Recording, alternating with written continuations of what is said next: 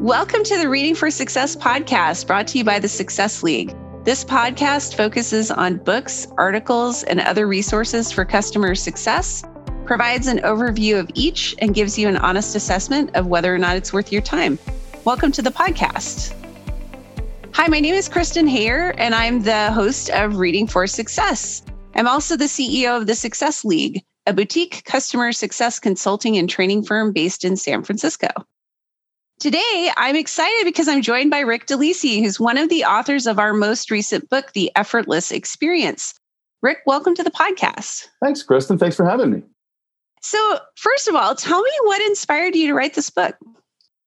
Well, the three of us were part of a team that had been doing research for a long time about the customer service business and the right goals and objectives. And what is it that service teams and the service function at large was trying to accomplish? And the big thing that we were seeing is that many companies were going after what we called the false god of delight. There had been this conventional wisdom for so many years in the service industry that when something goes wrong, when a customer is having some kind of an issue or problem that requires resolution, the way to win their loyalty is to go above and beyond, to create some sort of memorably spectacular experience, to delight your customer. Yeah. And what we learned in our research is that not only is that the wrong strategy, but it's very hard to accomplish.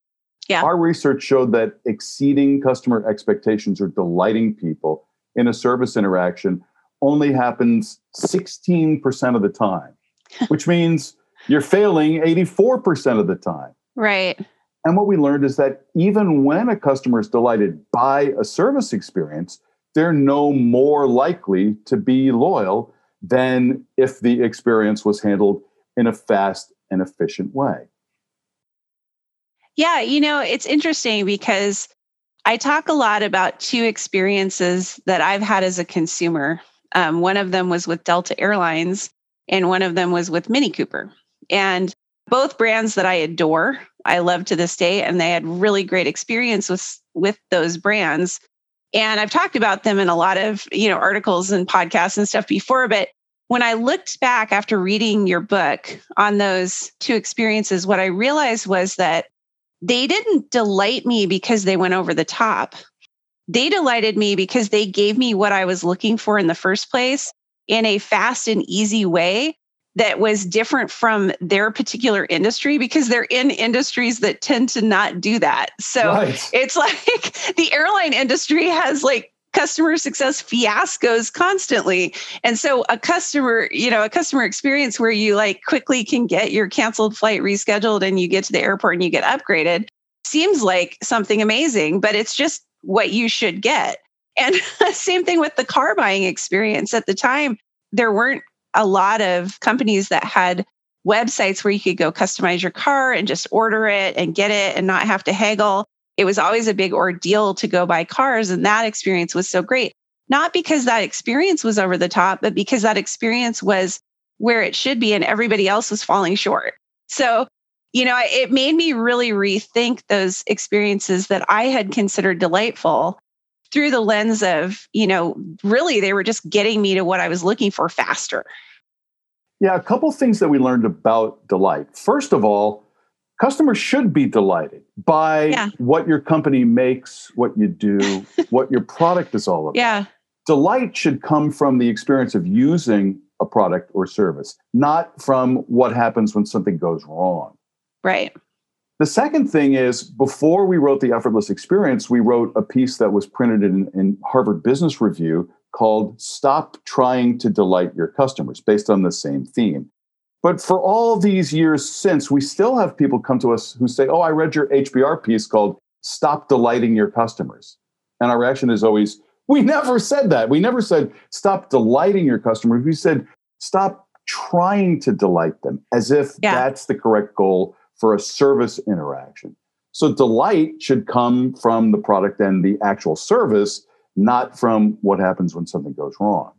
Yeah, I love that perspective. And it kind of made me sort of shift my thinking a little bit on, some of the experiences I've had and some of the ways that we talk about that in our field of customer success. I wanted to ask, who do you see as the main audience for this book? When we first created it, we envisioned it largely being for people who are running big customer service operations. Okay. Call center leaders, VPs of customer success and customer experience. And while that certainly has always been the core audience, we were very surprised and delighted to find out that there was a much wider audience than we had imagined. Heads of marketing, heads of sales. In fact, some of the warmest responses we got were speaking to audiences of all CEOs. Mm-hmm. And it's one of these simple enough ideas, but it's just different enough from what most companies are doing that it became a light bulb moment for a lot of people who've either read the book or have heard the findings. Yeah, I love it. And I really find that I am most attracted to books that have a lot of research behind them, because I feel like there's just a lot of very fluffy business books out there that are sort of like, here's 8 things you should do. And yours is very in-depth. And at the beginning of every chapter, you really go into a lot of the research behind what you were doing. What drove you toward that research in the first place? It's something that we had been doing for many years. And in fact, the book, although it is a contiguous narrative, is the product of 5 years of different research that we have been doing into customer service and customer experience, largely based on the psychology of what happens when something goes wrong, when a customer has to contact service. How does that impact a person's future loyalty? Yeah. One of the questions we like to ask is, what percentage of your customers are loyal today? And it turns out there's a precise mathematical answer, and it is, I'll give you a chance to guess if you like. What percentage of your customers are loyal today? I'm going to guess it's not NPS. Right. No. In fact, the precise answer is 100.0%. Because loyalty isn't a present state consideration. Loyalty is a prediction of what you're going to do in the future. If you're a customer today, you're loyal today. The question is, what are you going to do tomorrow? And what are you going to do a month from now and a year from now? And certainly it is true that the single most influential experience a person can have that would impact their future loyalty is, if something goes wrong, how does the company handle it? So the rubber meets the road when it comes to loyalty, when there's an issue that requires a customer to reach back out to that company through their service channels. And the impact of that experience is almost always the determinant of future loyalty. So a customer was loyal yesterday. Now there's a problem today, and how you resolve it and how that experience feels to that customer will likely be the determinant as to whether or not they'll be loyal tomorrow. Yeah. One of the things that really stood out to me, I just on the podcast, as of when we're recording this, reviewed chapters 3 and 4. And I think it was in chapter 4 where you talk about the fact that, effortless means 1/3 is actual effort on the part of the customer. About 2/3 is how they feel about that interaction. Yes. And that's what matters. And that just stood out to me among all the rest of the research as something that was so important. And you have some really good coaching for people in that chapter on what they can do to make sure that experience is really good. And what to say in different situations and some frameworks for that. I also loved the examples that you had in that chapter.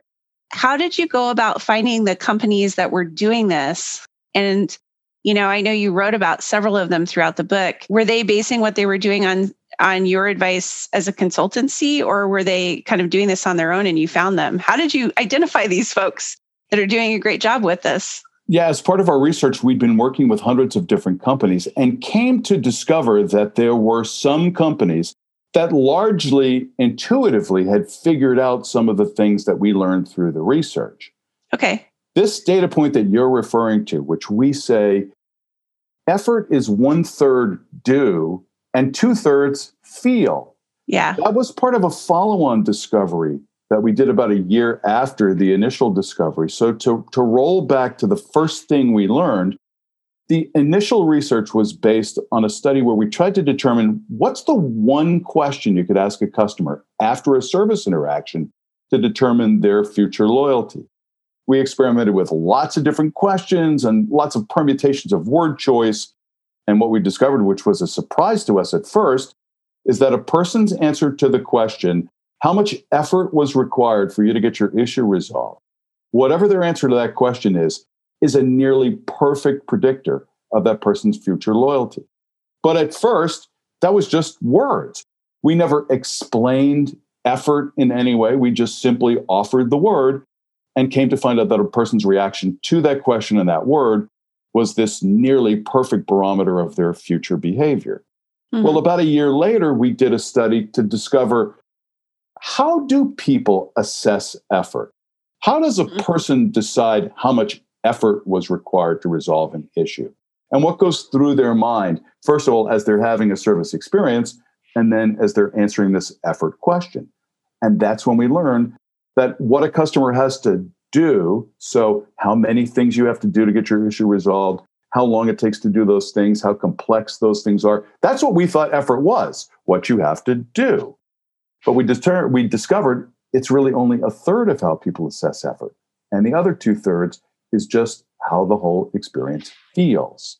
Mm-hmm. And what we've discovered then is that there are many ways to influence how a person feels about an experience, even if you can't change what they have to do. Mm-hmm. So here's just a classic example. If you're calling a company and talking to somebody in the call center, and the agent you're talking to, before they even start to describe what's going to happen to resolve your issue, is thinking, man, Kristen, this is going to be pretty complex. There's definitely going to be some things you're going to have to do, and it's going to take a while. If that person simply says to you, look, I know this seems pretty complex to you, but we've helped hundreds of other people who've been in exactly the same experience, and we've figured out the fastest and easiest way to resolve your issue. So why don't we work together as a team to do that and make this happen as fast and as easily as possible? To which 100.0% of customers will say, that sounds great. Yeah, let's do that. And then the rep could do exactly the same thing they were going to do anyway. And at the end of the experience, the customer will say, wow, that was easier than I thought it would be. Because you told them it would be. Yep. So this became the art and science of what we started to call experience engineering. Mm-hmm. Engineering an experience to feel like less effort, even if the company can't change what the customer has to do. And that then became fertile ground, which continues to bear fruit to this day, because any experience can be made to feel like less effort, depending on the skill and the interpersonal attitude of the person you're talking to. Yeah, so begin to dissect that into its component parts and could speak about that at great length. Yeah, I think it comes down to some of the things that, if you've been through any kind of negotiation training before, you kind of get trained on like anchoring and, kind of positioning things in a positive way instead of in a negative way. And I think it's sometimes hard. I mean, it's naturally hard to go into a conversation with a customer where it's going to be a tough conversation to have, to come in with that positive approach. But I think if you can plan it ahead of time, that positions your reps to feel really confident doing that. And it helps that conversation to go more smoothly. So I think there's a huge planning component to what you're talking about that makes the biggest difference. You can't just rely on reps to feel, to be taught soft skills and then feel really good about what they're doing. It's having the plan for them to follow that makes the big difference. And I think I really liked in chapter 4 how you really drove that home. We've come to learn that soft skills are generally overrated because they're typically interpreted as be nice, be friendly, use the customer's name, ask them about the weather, ask them about their kids. There's nothing wrong with any of those things. There's nothing wrong with being a nice, friendly person. Sure. But being friendly doesn't solve any problems. What solves a problem, and the thing that we've discovered is the single biggest influence on how the experience feels, is whose side is that other person on? Right. Are they advocating for you? Are they on your side? Or are they very clearly just a policy spouting automaton who's been hired by a company? Right. So another question we like to ask is, what does this term mean? Customer service rep. People look at us like, really? That's your question? It means customer service representative. Of course it does, but who is that person representing? Mm-hmm. And invariably, the answer is, well, they're representing the company. They're a paid employee of the company. To which we say, well, what if they were representing the customer? What if you told your service people from now on, your job is to represent the person you're talking to be on their side, to be their guide, their Sherpa who shows them the fastest route to the top of Everest, their court-appointed attorney who's on your side to help you negotiate and navigate the complex legal system. The very fact that it's clear to a customer that the person they're talking to is on their side completely changes the way the whole experience feels. Yeah, absolutely. I think, in customer success, which is a little different than customer service, in that it theoretically should be more proactive. I think there's a kind of natural tendency for the CSMs or the customer success managers to be more of that advocate for the customer. But I think there still needs to be that plan behind it. Like, what should they be doing in different scenarios so that they don't come across as only for the customer, but they're advocating for their company as well. And they're sitting firmly in that middle ground where they're helping both parties. Right. And even, the most self-absorbed customer recognizes there has to be a balance. I mean, this company doesn't exist for your benefit. I mean, every company exists to make money and to be successful, but to find exactly that right balance. Where both the company and the customer feel like they got the best part of the deal. Yeah. Okay, I'm going to shift gears a little bit, and I want to ask you about your writing of the book. So this is more of an author question, but what are your personal favorite and least favorite parts of the book as an author? And I know no author wants to say there's a part of the book that's their least favorite. So maybe let me put it this way. What was your least favorite to write? I think our least favorite to write at the time was everything that we were discussing about the online world, because this book was originally written in 2014, and online self-service and the digitization of the service world was still very nascent at that time. So we felt compelled to write what we knew about it. But at that time, we were still learning. So it felt like we were a little bit out ahead of ourselves in some of the things we wrote in the book at that time.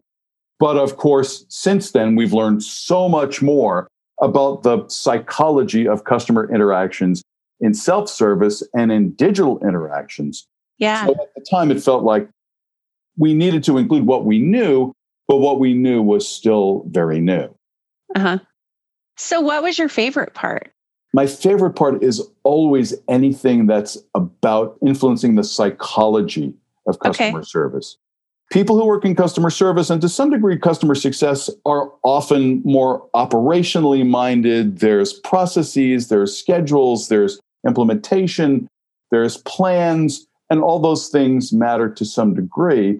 But how you can influence the way another person feels, which seems instinctive or intuitive or more like an art form, can also be expressed in more scientific and more process-oriented terms. One of the things that we learned by interviewing people who work in frontline service positions is that when you talk to the people who are the absolutely best people who are just really good at being able to pick up on somebody else's vibe or to flex their own personality to someone else's, when you ask them, how do you do exactly what you do? Because clearly what you do is a little bit different and special compared to other people. And the number one answer we get is, what are you talking about? Because there are people who are just intuitive in the way they interact with others, and they don't think about it as something they're trying to do or even to think about it as something special, but it is. And what we've learned is that it is very possible when you learn from the most intuitive people to extract from that what others can do, to teach intuition. And that's always been the most exciting thing, the idea that intuition and interpersonal skills can be taught and can be scalable even in a big operation. That is really exciting because I think a lot of people sort of feel like you're either born with it or you're not. And that's kind of sad if you think about it, because it means there's a whole lot of people who might be really great who just never were taught how to do that. And it's assumed that they can't make it in this field. And I think you can learn a lot of things. So it's exciting to hear that that's your perspective as well. And so much of it is really just being in tune with the other person. Mm-hmm.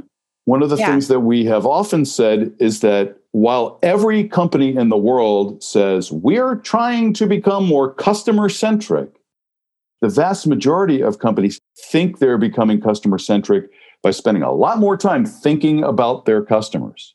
What we've learned is that if you really want to become customer-centric, stop thinking about your customers and start trying to think like your customer. Yeah. And that, at first, doesn't seem that easy to do because you as a company employee are saddled with all these responsibilities and goals and objectives and targets that you're trying to hit, whereas the person on the other end of the interaction doesn't know about any of those things and doesn't care about any of those things. So to be able to put yourself entirely in the place of another person, and even to understand how your words and attitude impact that other person, which again seems like it's an intuition or just a very special people skill, can be taught and heightened, and it can be scaled. Yeah. I love that approach. I want to ask Rick, before we wrap up, what are you working on next? So much to the earlier response I gave about customer service and customer success in the digital world, that's the next project. So cool. Before long, you'll hear an announcement about yet another book, which, while not exactly a sequel to Effortless, covers a lot of the same ground, but entirely from the perspective of digital customer service. And that, of course, is where the world is at and certainly where the world is going. Yeah, I love that. That is so needed in our field. So I'm very excited about that one. We'll have to have you back on the show when that one comes out. I hope so.